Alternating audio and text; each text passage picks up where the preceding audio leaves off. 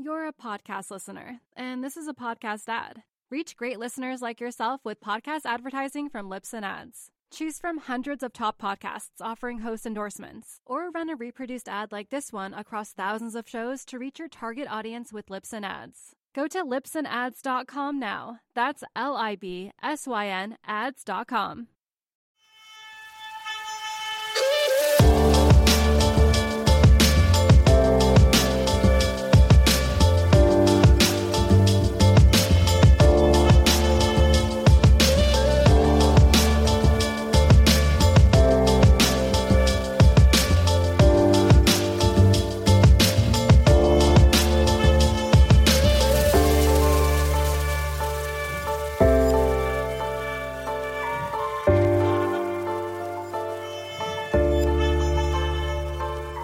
Hello Bulls fans and welcome to another episode of BullsHQ. Thank you for joining me and hope you're all doing well out there in Bulls Nation. It's been another week since we last talked and the Bulls have played 3 games in that span, losing 2 and winning 1, the latest being the win against the Dallas Mavericks, that 108-100 loss, which I'll talk about a little bit later and its potential tank implications. But the week that was, the Bulls had some games against the Brooklyn Nets, which they lost. That was a good loss, a 17-point loss there to the Brooklyn Nets on the road.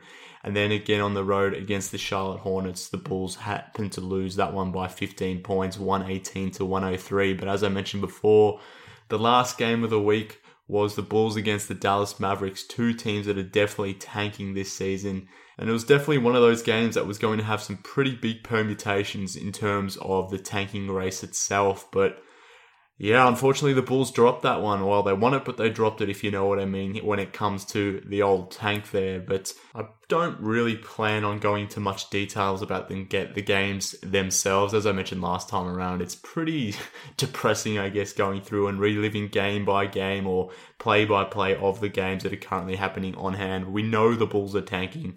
A lot of their opponents that they will be playing are tanking too. So these games, by and large, are pretty uneventful. So what I'd rather spend my time doing on this show right now is talking about, I guess, the relevant storylines or the themes that make sense to talk about over the last week of Bulls basketball. So what I want to do right now is talk about the lineup and the lineup or the proposed lineup changes that will be going into effect come the game against the Boston Celtics. So what I'm referring to here is Bobby Portis being promoted from a backup now to the full-time center, the starting center. So he will be going into that starting lineup against the Boston Celtics today. So that will be interesting to see. And as we sort of knew already that the Bulls were planning on mixing up their lineups to a degree every 5 games or so. They're going to have a block of games where they're going to reshuffle their lineup. So seeing a change to that starting unit isn't a complete surprise, but I was somewhat surprised to see Felicio go out of the starting unit and Bobby Portis come into it,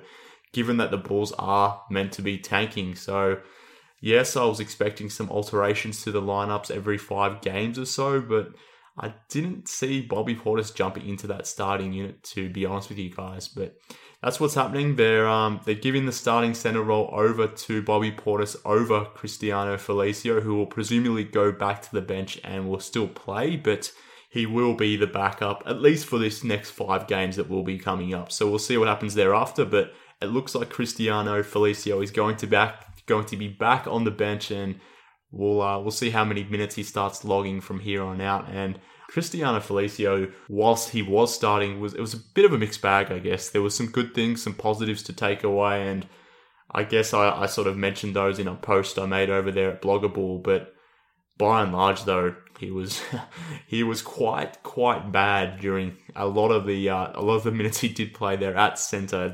Defensively, he was a nightmare. Really poor on defense. I don't know what's happened to the guy laterally rather.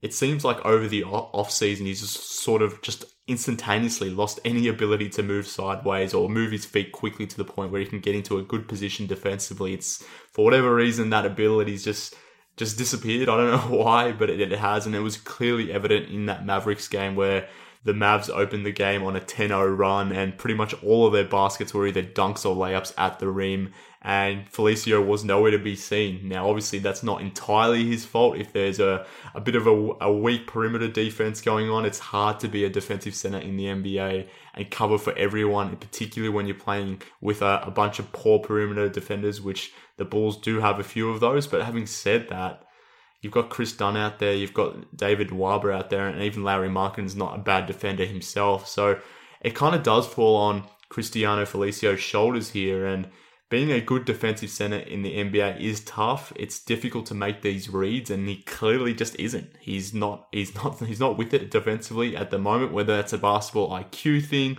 whether it's his physical conditioning, maybe it's a bit of everything, who knows, but he was incredibly bad in the Dallas Mavericks game, and the same in the Brooklyn game. He was not good in that game at all. Didn't really record any meaningful statistics at all. He was a minus 28 in his 29 minutes.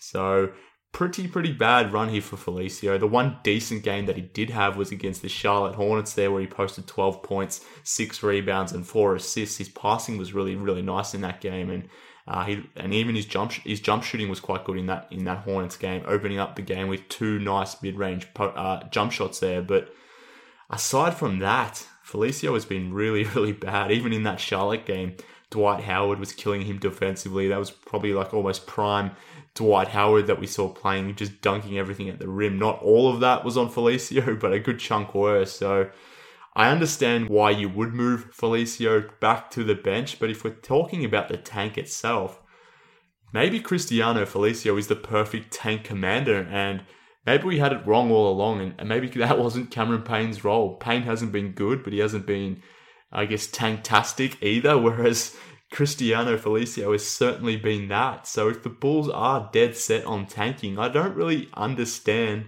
why you would remove him outside of the starting lineup, because we saw against the Mavericks how bad he can be defensively and how much of a rut that can put the Bulls in. So if we're talking about strictly losing, I don't get why you would remove Cristiano Felicio from the lineup. And I guess to point towards how bad he has been over this last 5-game stretch where he was starting, just looking at some, I guess, on-off data and the metrics that are involved with that.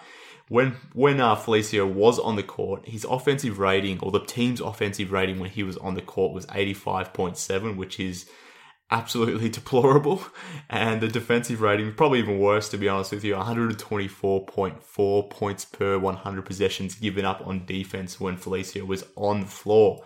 And that was over 123 minutes, so a decent sample size there. And I guess when he was off the court, to reflect how much things changed when he actually sat, the Bulls actually scored pretty well at 113.9 points per 100 possessions, and actually were defended pretty well as well, a 96.8 defensive rating in 117 minutes there. So clearly over this 5-game stretch, still not a huge sample size, but big enough to suggest what the eye test was already telling us, that Felicio has been terrible on defense, and offensively, even though he had some moments here and there, is definitely not providing enough to justify keeping him on the court. So I understand why you would be taking Felicio out. It's definitely the right basketball move, but I'm just questioning whether it's the right tanking move. And the guy that they've inserted into the starting unit, Bobby Portis, his on-off numbers are pretty much the exact opposite. When he has been on the court, the Bulls have been really strong offensively, posting a 109 offensive rating and a 98.9 defensive rating.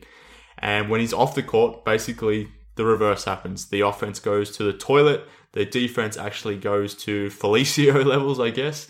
And the Bulls are really bad in those minutes that Bobby Portis hasn't been on the floor. Now, granted, Portis is playing a lot of his minutes against second units, so you have to factor that in. When he is on the court, he is going up against second units, so that's something to consider as to why he's on-off metrics rather, maybe a little bit better than Cristiano Felicio, but at the same time, Portis has been finishing a lot of these games as well, so he has been getting good minutes against starting units or closing units.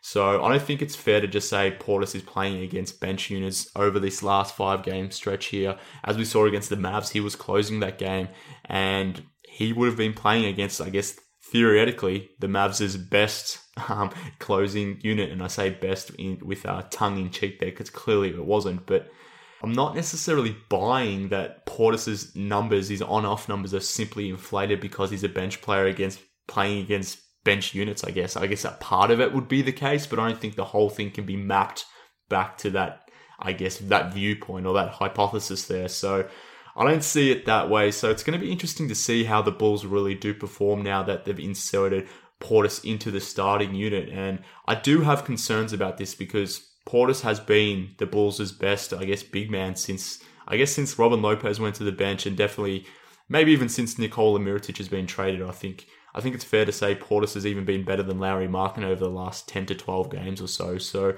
Portis has definitely been a valuable player. He's putting up some really nice numbers, and if he's going to be playing more than his usual 22 to 25 minutes that we've seen him play prior to Mirotic being traded, or even when Lopez was in the starting unit, I think if that's the case, the Bulls are going to be a better team, and we don't want them to be a better team right now. So this is why it's kind of a puzzling move to me. And if we are to trust the on-off numbers of Portis versus Felicio, undoubtedly the Bulls just got a little bit better in terms of their starting unit. And if they do elect to play Bobby Portis, 30 minutes a game or 35 minutes a game rather than his 25 minutes a game, that's 10 minutes that you're going to have at the center position where you've got a player like Portis versus a guy like Felicio. So that does kind of matter. So I want to see how Højbjerg does handle this in terms of trying to develop the players, trying to, I guess, put out functional units that make sense, but at the same time, how he's going to manage that from a tanking perspective, because he can still manipulate things by using his bench. He may be starting Bobby Portis, but if he keeps playing 20 to 25 minutes, then you can still be a bad team and still go for that tank. He can still manage this from a rotational perspective, but if he does what he did similar to in that Mavs game where he did close with guys that sort of made sense in terms of a unit that you'd want to put out there if you want to try and win a game, I don't like where this is headed. And I guess it sort of gets back to why you would start David Nwaba as well. So talking about lineup changes and assuming the next 5 games or so there was going to be another rotational shift, I actually thought David Nwaba was going to be the one that was going to come out of that starting unit because, like I've just sort of spent the last 5 minutes talking about Bobby Portis, this is a guy that actually can help you win games. I think it's fair to say that Nwaba and Portis have probably been the most consistent Bulls over the last 10 games at least. Maybe I wouldn't go back further than that, but over the last 5 to 10 games, they've probably been the Bulls' best 2 players. LaVine has popped up there, Dunn has popped up as well, and Markkanen's had a good game here and there, but I think from a baseline perspective, guys like Nwaba and Portis have been very consistent in their production. So for the same reasons that I was a bit surprised to see Portis go into the starting unit going forward, it's the same reason I was actually kind of confused as to why you would start David Nwaba at small forward now when you're supposedly meant to be tanking. You've removed Justin Holiday, you've removed Robin Lopez from the rotation, so why would you start David Nwaba, who's actually a really, really good player from an advanced metrics perspective? But even if you do, you're not into the advanced stats, you just watch him on the court, he just pops off the court, the way he moves, the hustle, the effort, his athleticism. He's giving you 110% every single time on the floor. And Bobby Portis does that same thing. Even though they're flawed players, you're going to get absolute 100% commitment from those guys. So I understand as a coach why tactically you would want to start Nwaba and Portis. That makes complete sense as to why Fred Højbjerg would want to do that. It's the correct decision in a normal scenario, but we're not really in a normal scenario right now. So ultimately, where the Bulls are going to be picking in June, it may actually come down to Fred Højbjerg and how he manages this rotation going forward. Obviously, where the Bulls finish from a record perspective will change their odds as to where they may be picking, where the lottery balls may lie. So if Højbjerg is managing the rotation to the point where he's playing guys like Dunn, Markkanen, LaVine, and even Portis and Nwaba 30 or more minutes, then that's going to be the Bulls' best 5-man unit they can put out there. And it will put them in games. So it will make them, I guess, more competitive in these games, which is not what we want right now. But look, I don't want to labor on that point too much, but I was very shocked to see Bobby Portis get inserted into the starting unit, even though I think he's deserved it. And I guess similarly, you could say the same thing about David Nwaba. So they're the main lineup changes that we've sort of seen over the last 5 or so games. And I guess another small wrinkle that we have somewhat seen is Jerian Grant getting a couple minutes here and there at shooting guard, more so playing off the ball, playing next to either a Kris Dunn or a Cameron Payne. So he hasn't necessarily gone back to being that backup point guard, but for a few minutes here and there, Fred Hoiberg has used him as a perimeter option again. I guess playing him as a more of a 2 guard or a 3 even. So. But again, it's been a minimal thing. He's barely played at all. But I do wonder if they will continue to do that and try to get minutes into Grant as a 2 or a 3. I wouldn't mind seeing that. I think his best success in Chicago, at least thus far, has been when he's been more off ball. And if you think back to last season when he was sort of starting there alongside Dwayne Wade and Jimmy Butler, it was more those guys running the offense and Grant sort of, I guess, pitching himself off ball and being a good catch and shoot option. His 3-point shooting was quite good last season, and I think that's because he didn't have that responsibility of having to run the offense and playing next to someone like Butler, who could be that, I guess, pseudo point guard for the offense, even though he is a shooting guard. It kind of made sense to play Grant off the ball. So I wonder if this has gone into Hoiberg's thinking now in terms of why he's inserted Grant in as more as a wing than a point guard, but it could just be a couple of minutes here and there as an experiment just to give Grant some minutes, I guess. But like I said, it's barely registered at all, and I wouldn't be too concerned about it moving forward. But they're the main things that I wanted to talk about in terms of the lineup rotations and the changes that we can see going forward. But another key topic that I did want to discuss is probably the most important one, to be honest with you, going forward throughout this season, and it's the connection between Lauri Markkanen, Zach LaVine, and Kris Dunn that most concerns me from a developmental perspective going forward over the next 20 or so games. So I want to spend some time talking about that 3-man combination, and the reason I want to do that is because Will Gottlieb of The Athletic actually put together a really good piece there on The Athletic about how these 3 guys have sort of started to gel now that they're getting some consistent minutes together as starters. So obviously, with Dunn out for a little while and LaVine missing a good chunk of the season, they haven't had a lot of game time together, these 3. So it's obviously pretty important that they do get a lot of time together. And we're starting to get a bit of a more of a sample size here going forward as to how they can sort of combine as a 3-man core. Obviously, it's a work in progress. It's definitely not anywhere near complete, but we are seeing a few trends here that are a little bit concerning to me, and maybe you feel the same, but the main thing that I wanted to focus from Will's piece, which I definitely suggest going on to The Athletic and reading, is I guess the perimeter guys, Dunn and LaVine, and how they've been using the ball and how they've been featured in the offense versus Lauri Markkanen. And my concern really is that the Bulls have become a bit of a perimeter-orientated team to the point where a lot of the offense is flowing through Kris Dunn and Zach LaVine to the point where they're using the ball and taking more shooting possessions than Lauri Markkanen, which to me isn't ideal. And what Will referenced in his piece there is when one of Dunn or LaVine is on the court, Lauri Markkanen's usage percentage is around the 20 to 22% mark, depending on who that player he's on with, whether it's a Dunn or a LaVine. But the moment that you have both of them on the floor, be it Dunn and LaVine, Lauri Markkanen's usage percentage actually falls quite a bit to the point where he goes from being someone that's featured in the offense to being more as a spot-up role player who may get a shot here every now and then, but isn't really much of a focal point at all. So I think from Will's piece, off the top of my head, it was about 13%, a 13 usage percentage. So that's really, really low, like ridiculously low, to the point where you are underutilizing someone like Lauri Markkanen and his shooting ability if you are putting him, as a 3rd or 4th option in a particular unit. So I'm a little bit concerned about this trend, and I'll call it a trend because that's what it is. It's not a fact at this point that it will be this way going forward, but I am concerned, and those statistics do back up the eye test. It's when Dunn and LaVine have been on the court, a lot of the offense has been going through those guys, and it does feel like Lauri's getting lost on the offense when both are on the floor. So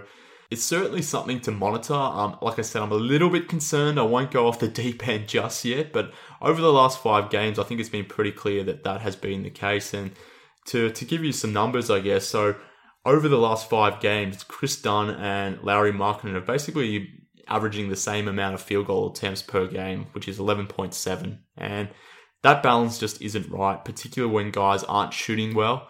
Kris Dunn, 37% from the field over the last 5 games, 4 rebounds, 4 assists, and 3 turnovers. It hasn't really been an efficient 5-game period here for Kris Dunn. He's been getting his 12.3 points per game, but needing almost 12 shots to do it. It's not ideal. And for Lauri, he's been averaging 11.2 points per game. Like I said, that 11.7 field goal attempts per game. So his own scoring hasn't been efficient either, but I wonder how much of that is him being just in a bit of a funk. Has he hit the rookie wall? Or is he adjusting here? Is he learning to play with new guys and being out of rhythm and being used differently in the offense, or being less of a focal point? Is that affecting his numbers as well? I'm not sure. It could be. It's just me speculating, but his efficiency has dived off as well. But even Zach LaVine, 18.4 points per game over the last 5 games. That looks pretty nice until you look at the percentages. 38.6% from the field, 40% from the 3-point line. So he hasn't been a good lead option as well. So the main 3 guys have just been completely inefficient scorers. But at the same time, I would still like there to be a hierarchy that says Lauri Markkanen should be getting more shots than Kris Dunn. I think most of you will agree with me on that. I do understand that it's easier to get someone like Kris Dunn, I guess, shots, given that he's the point guard of the team. He's going to have the ball in his hand more often than someone like Lauri Markkanen. But it does concern me somewhat that Lauri is getting left behind here in the offense. But as I said, they've all been inefficient. Lauri probably been the most inefficient of the 3. His true shooting percentage is 45.3% over the last 5 games, which isn't good. And Kris Dunn and Zach LaVine are only marginally better, but still, I think the hierarchy is slightly off in terms of who is getting the shots when and where. So I want to see that changed and tinkered with going forward. But on some levels, in saying all that, I understand why it's happening. This is a young and developing team after all, and the 2 guys that have the ball in their hand the most, Kris Dunn and Zach LaVine, they're perimeter players, so it kind of does make sense that they would be shooting a little bit more. And for someone like Lauri Markkanen, who's had almost 80% of his shots, or he's made field goals, assisted this season, I can understand how he can be lost in the offense when someone like Dunn gets into a bit of a mode where he's going to attack. We want to see him attack. We want to see him get to the line. But he probably just hasn't got that balance right between running the offense and finding someone like Lauri Markkanen some easy shots versus taking into account his own offense. So I kind of get why it's happening, but at the same time, like I said, it's slightly concerning that Markkanen is getting a bit lost in the shuffle here as that 3rd option. And going back to what I originally started on, the fact that Bobby Portis is coming into the starting unit, I really want to see over the next 5 games where Lauri sort of figures in terms of the shot distribution going forward, because apart from Zach LaVine, there is no other Bull who has a higher usage percentage than Bobby Portis. So basically, it's Zach LaVine at the top, and then right behind him is Bobby Portis. So obviously, Portis has a high usage there because he is in that 2nd unit, and he does get shots up because that 2nd unit doesn't necessarily have a lot of offensive creators around it. But having said that, we know what Bobby Portis' tendencies are. When he gets the ball, he's looking to shoot. So going into that starting unit now, I do wonder if his more dominant personality from an offensive perspective, whether he wants to go out there and look for his own shot, whether he will become that de facto 2nd or 3rd option, and Lauri then, I guess, gets pegged down even further down the totem pole. Does he become the 4th option now? Who knows? But I think that's something you need to consider as well now that you put Bobby Portis into that starting unit.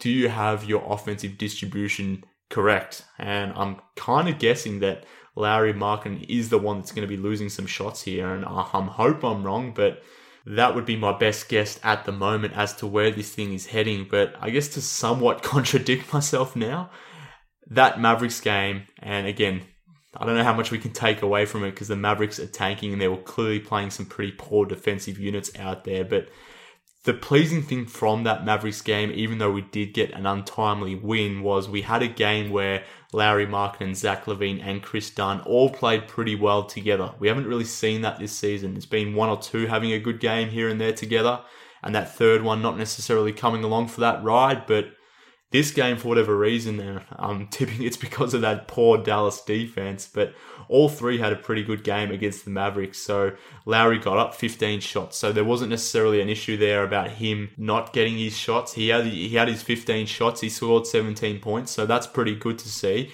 And at the same time, Zach LaVine still got his 14 shots for 16 points, and even Kris Dunn got up 12 shots and had one of his better shooting performances of the season, scoring 18 points and hitting 3 of his 4 3-pointers. So that was the kind of, I guess, the prototype of how you want the offense to be distributed. Maybe you'd like to see LaVine be a little bit more efficient. He only was 1 from 5 from the 3-point line, but at the same time, those three guys sort of combined with between 16 to 18 points, which is what you want. Maybe a little bit more eventually when they top out, but the distribution was good there. And even Bobby Portis got up his 16 shots in that game, but again, I am a little slightly concerned now that Portis is going into that starting unit, what will happen to Lauri. So what I'm interested to see is, will this Mavericks game and the shot distribution, will it be a bit of an anomaly of sorts, or is this the beginning of a new trend where the guys are starting to figure out how to play with each other, how to get shots for each other, and how to balance the offense accordingly? So that's what I think we should be watching out for the next 5 games when it comes to the meshing of Zach LaVine, Kris Dunn, and Lauri Markkanen. So very interested to see how that projects over the next 5 games. But talking about Bobby Portis, and I've done a lot of talking about Bobby Portis in this episode, and rightly so, he's been playing pretty damn well for the Bulls.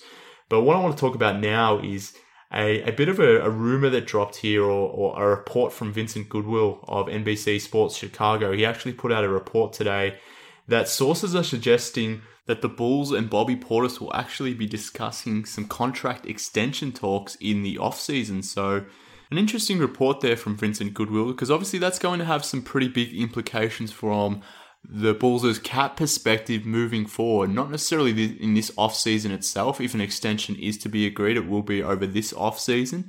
But what it does mean is it will impact the 2019 cap space if the Bulls do come to an extension agreement with Portis this offseason. So I'm interested to see where this goes. Goodwill did report that it was only the two parties discussing an extension. It didn't necessarily suggest that it's likely or that it will definitely happen. But what this does indicate is pretty much exactly what John Paxson has said, in the sense that the Bulls are committed to Bobby Portis. They view him as part of the core, and if that's the case, I kind of see their perspective as to why they would want to sort of engage in those contract extension talks right now and have him locked up long term. It kind of does make sense. He is a 23-year-old power forward putting up career numbers. He's definitely improved this season. And, when he hits that market and the market starts to, I guess, change. So we're in a pretty tight cap space environment at the moment. But in a year or two, that'll probably be a different dynamic. So I kind of get why the Bulls want to get on the front foot here and lock up Portis to a contract that hopefully makes more sense for the team than necessarily himself. But hopefully both can come to an agreed number that both parties can be happy with. But at the same time, I don't really want to talk right now about whether Portis should be part of the core or whether he should be part of the long-term thinking. But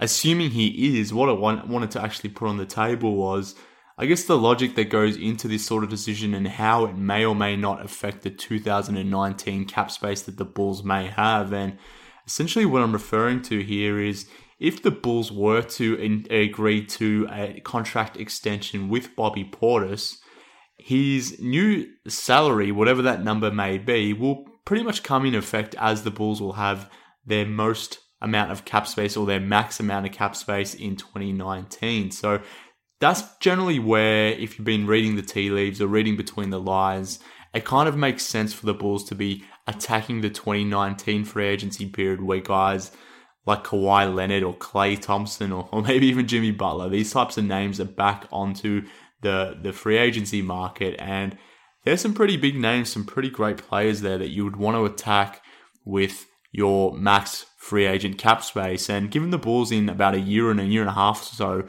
they should be a much better team, and it'll probably be an easier sell to a 2019 free agent to come to Chicago than to do so to one in 2018. Definitely won't be an easy sell to get one of those 2019 free agents to come here, but I think it would be somewhat easier to convince them in 2019 than in 2018 after the Bulls have had a tanking season and hopefully are going to be one of the worst teams in the league. So what I'm hinting at here is the number that the Bulls agree with Portis, if they do go ahead and make that contract extension, is going to be extremely important in terms of what their final cap number will be in 2019. So right now, assuming there was no contract extension to be put in place, basically what would happen would be is Bobby Portis would earn his $2.49 million next season, so not a huge amount. He's definitely outplaying his contract value at the moment. He'll get that contract amount irrespective if he agrees to an extension or not this offseason, but thereafter, the reason why the Bulls want to extend him now is to avoid getting him on the free agent market and potentially losing him or having to overpay to keep him. So that's why they're wanting to do this, to hopefully come to an agreement to an amount that makes sense to do so now. But finding a number that makes sense, that's going to be the interesting part of this discussion. So Bobby Portis' cap hold in 2019 is scheduled to be around $7 to $7.5 million. I don't have the exact number in front of me, but last time I checked, the cap sheet is there or thereabouts. I'm happy to be proven wrong on that or corrected, so let me know if I am, but I think it's around that mark. So what that means is Bobby Portis will be on the books in 2019 in that offseason at around $7.5 million. So that will be counted against the cap unless for whatever reason the Bulls decide to say, we want to renounce his rights and we don't want him here anymore, which doesn't appear to be the case given that they've come out and said he's part of the core. So that number, that $7.5 million number, that will be against the Bulls' cap space and will eat into their potential cap space. But what will happen is if they agree to a contract extension now, let's say $12 million annually. Let's just put that number out there as a bit of a hypothetical.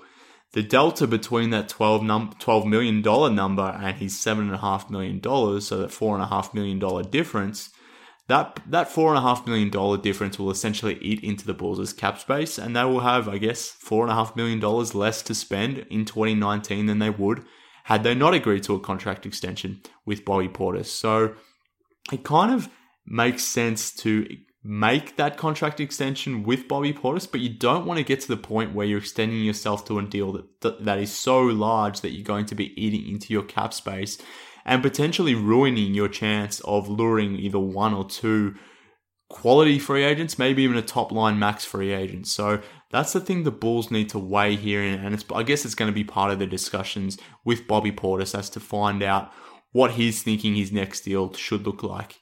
If they can get him for a contract maybe $1 or $2 million above his cap hold, then that's probably something you decide to do. It's not too much of a risk because as I said before, he's going to be on that books for $7.5 million roughly as a cap hold anyway. So maybe you do mortgage $1 or $2 million in cap space for having that secure mind of getting Bobby Portis on a new deal for 3 to 4 years, and you don't have to worry about his free agency period.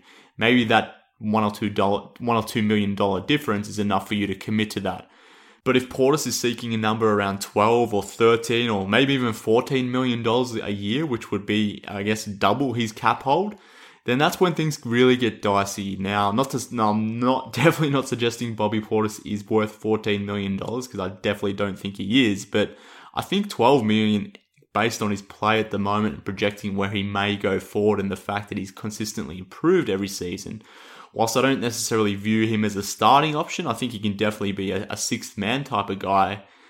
Somewhere in the neighborhood of 11 or 12 million isn't that far-fetched. So it will be a bit of a balancing act as to finding that right number where you're happy to take the risk of extending Portis now and consuming some of your cap space and doing so now, but you don't want to do so and take up too much of that cap space now and potentially hurt your chances at landing those quality free agents in 2019. So what the balance here is between the both parties, that's I guess what the discussions are going to be about. But a really interesting report there from Vincent Goodwill, and clearly something to monitor over the offseason, maybe something that we didn't necessarily expect that we would have to do, but it does look like the Bulls and Bobby Portis' team are going to have some sort of discussions in relation to his next contract. So we'll see how that progresses. But moving on to a more pressing topic than Bobby Portis' pending contract extension talks is the schedule itself and what games we've got coming up here over the next week or so.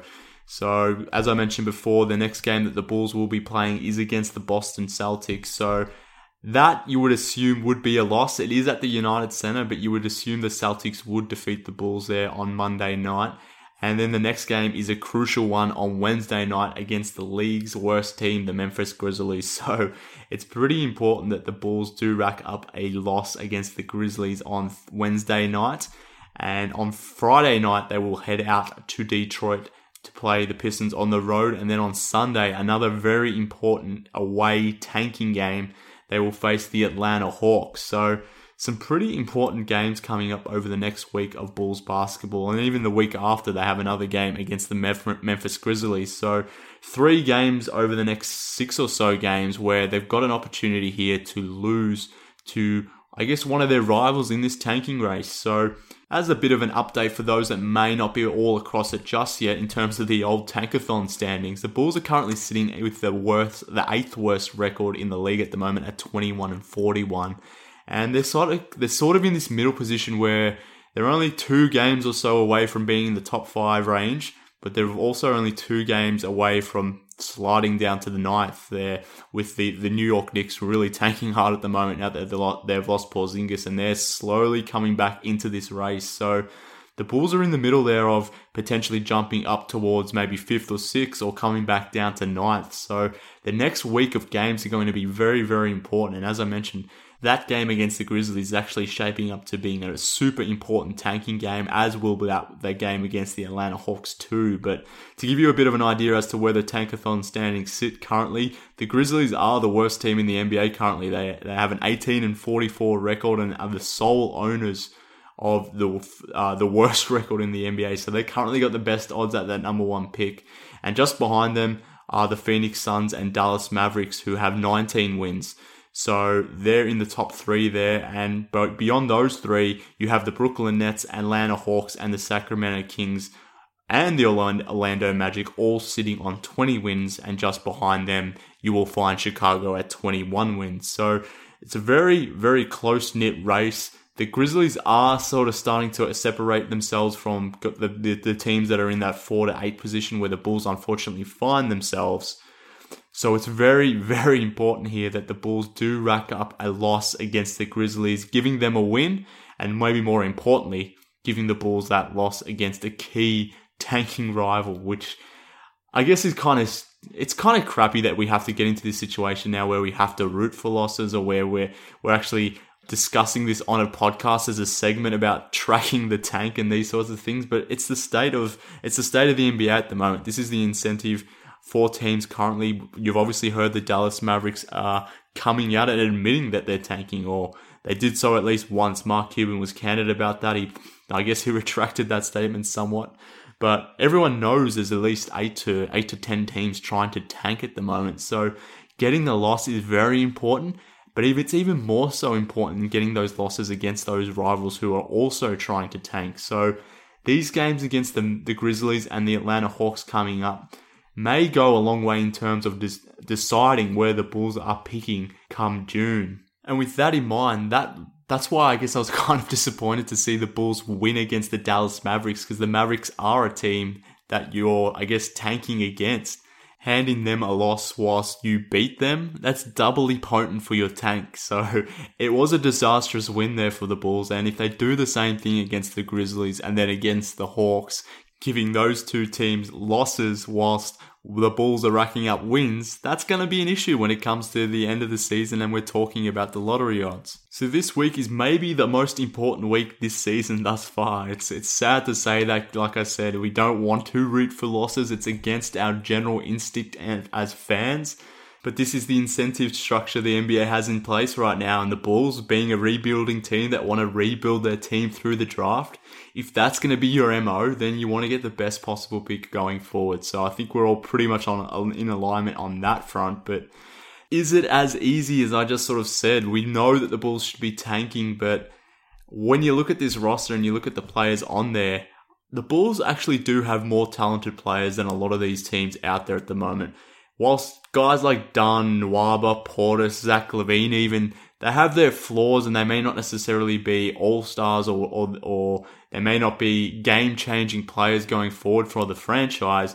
What they are right now is they are better than a lot of other teams' cores. If you think about the Atlanta Hawks or the Memphis Grizzlies, they don't have the young talent the Bulls currently do, even if the Bulls' talent is somewhat limited, or we do have, I guess, differing opinions as to what their ceilings may be.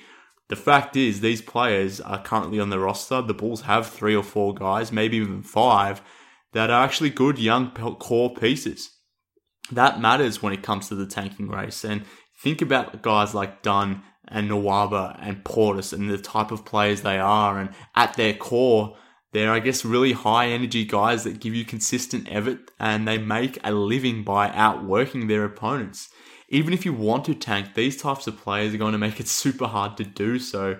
Even Lauri Markkanen, despite, having a finesse game where he's more skill-based than outworking or out-hustling or out-muscling his opponent, he's still a guy that doesn't quit. He never gives up and he doesn't even play soft at all, even though he's a big shooter who's coming in as a rookie in this year. So the Bulls just don't have a lot of players out there at the moment who are weak, who are soft, that you can just sort of roll out there and just expect a loss just to happen. These guys don't operate that way. It's not in their MO. It's not the way they play the game.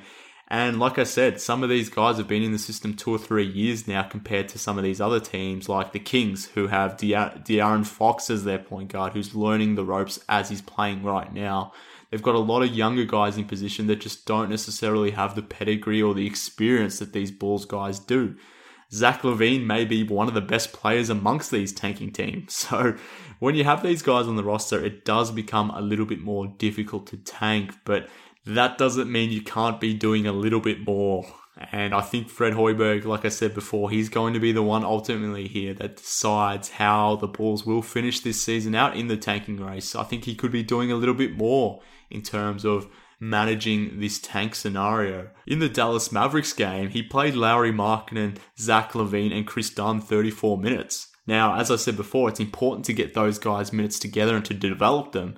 But at the same time, do they need to be playing 34 minutes, or can you back that down to maybe 27 or 28 a piece, and then maybe replace Lauri with Noah Vonleh a little bit more, who only got 3 minutes against the Mavericks? You need to see what you've got in Vonleh, so it can be justified that you could give him an extra 4 to 5 or maybe even 6 minutes, take them away from Lauri, and maybe that will help you develop Vonleh, but at the same time will help increase your odds at tanking. The same logic holds true on the perimeter. Instead of giving Zach LaVine 34 minutes, maybe you can bump him down to 30, and you can play Denzel Valentine more, or maybe you put Jerry Grant in a shooting gun a little bit more. Same thing at point guard. If you want to play Cameron Payne a little bit more, you want to play Jerry Grant back at point guard. There's things you can be doing whilst managing or balancing this act between developing your players whilst also tanking. I think there is more that Fred Hoiberg could be doing, and as I said before, he will be an important factor here in the tank moving forward. And I started off this entire podcast talking about Cristiano Felicio and him being maybe the tank commander that we all didn't necessarily expect coming into this season, but that's exactly what he's been. Why is he not starting? Keep him in there for tanking reasons. You've paid this guy $8 million a season. You need to develop him. You need to see what you have in him, even though you thought you knew that.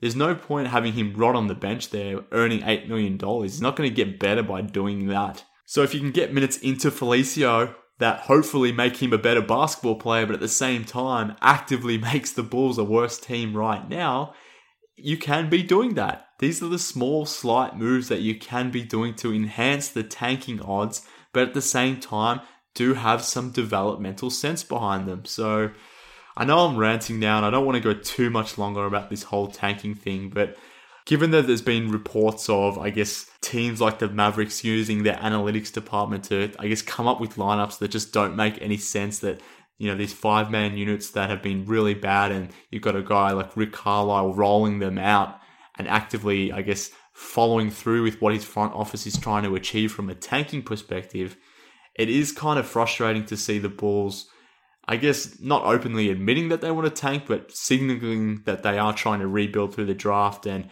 putting in measures that they want to tank by benching guys like Holiday and Lopez, but not going fully through with it all and playing rotations that may help you do that. So just so it's clear, I'm not suggesting they should rest Lauri or they should strip Zach LaVine of all his minutes or anything like that. But if we're using the Mavericks game as a bit of a template, Højbjerg went back to his best players and closed the game that way. I don't think Rick Carlisle did. I think he played some units there at the end that probably weren't going to get you that W. But look, the Mavericks got the win, and they're better situated in that tank race than the Bulls. And I say that the Mavs got the win. So I've gotten to the point now where I say the Mavs got the win, even though they lost, because that's just where my mind is right now. Like I said, this is the incentive structure that we're dealing in. But I want to see the Bulls tank a little bit harder. I think they can do so whilst at the same time managing the development of the key three guys, Lauri, Kris Dunn, and Zach LaVine. But then even other guys like Portis and Nwaba and Valentine, you can still get those guys minutes and balance this whole thing a little bit better. But I think that's just about enough ranting right now. If you've lasted this long in the episode, you're probably telling me to shut the hell up, and I don't blame you. So with that in mind, it's probably a good idea to sign off on this episode of the show. I appreciate you guys joining in and listening on, and as I said before, it's going to be a very important week of Bulls basketball coming up. Once it's done, I'll be back again to give you my thoughts, give you some new rants. Hopefully they're not the same ones, but as always, I appreciate you guys joining me, and I'll catch you all again next time.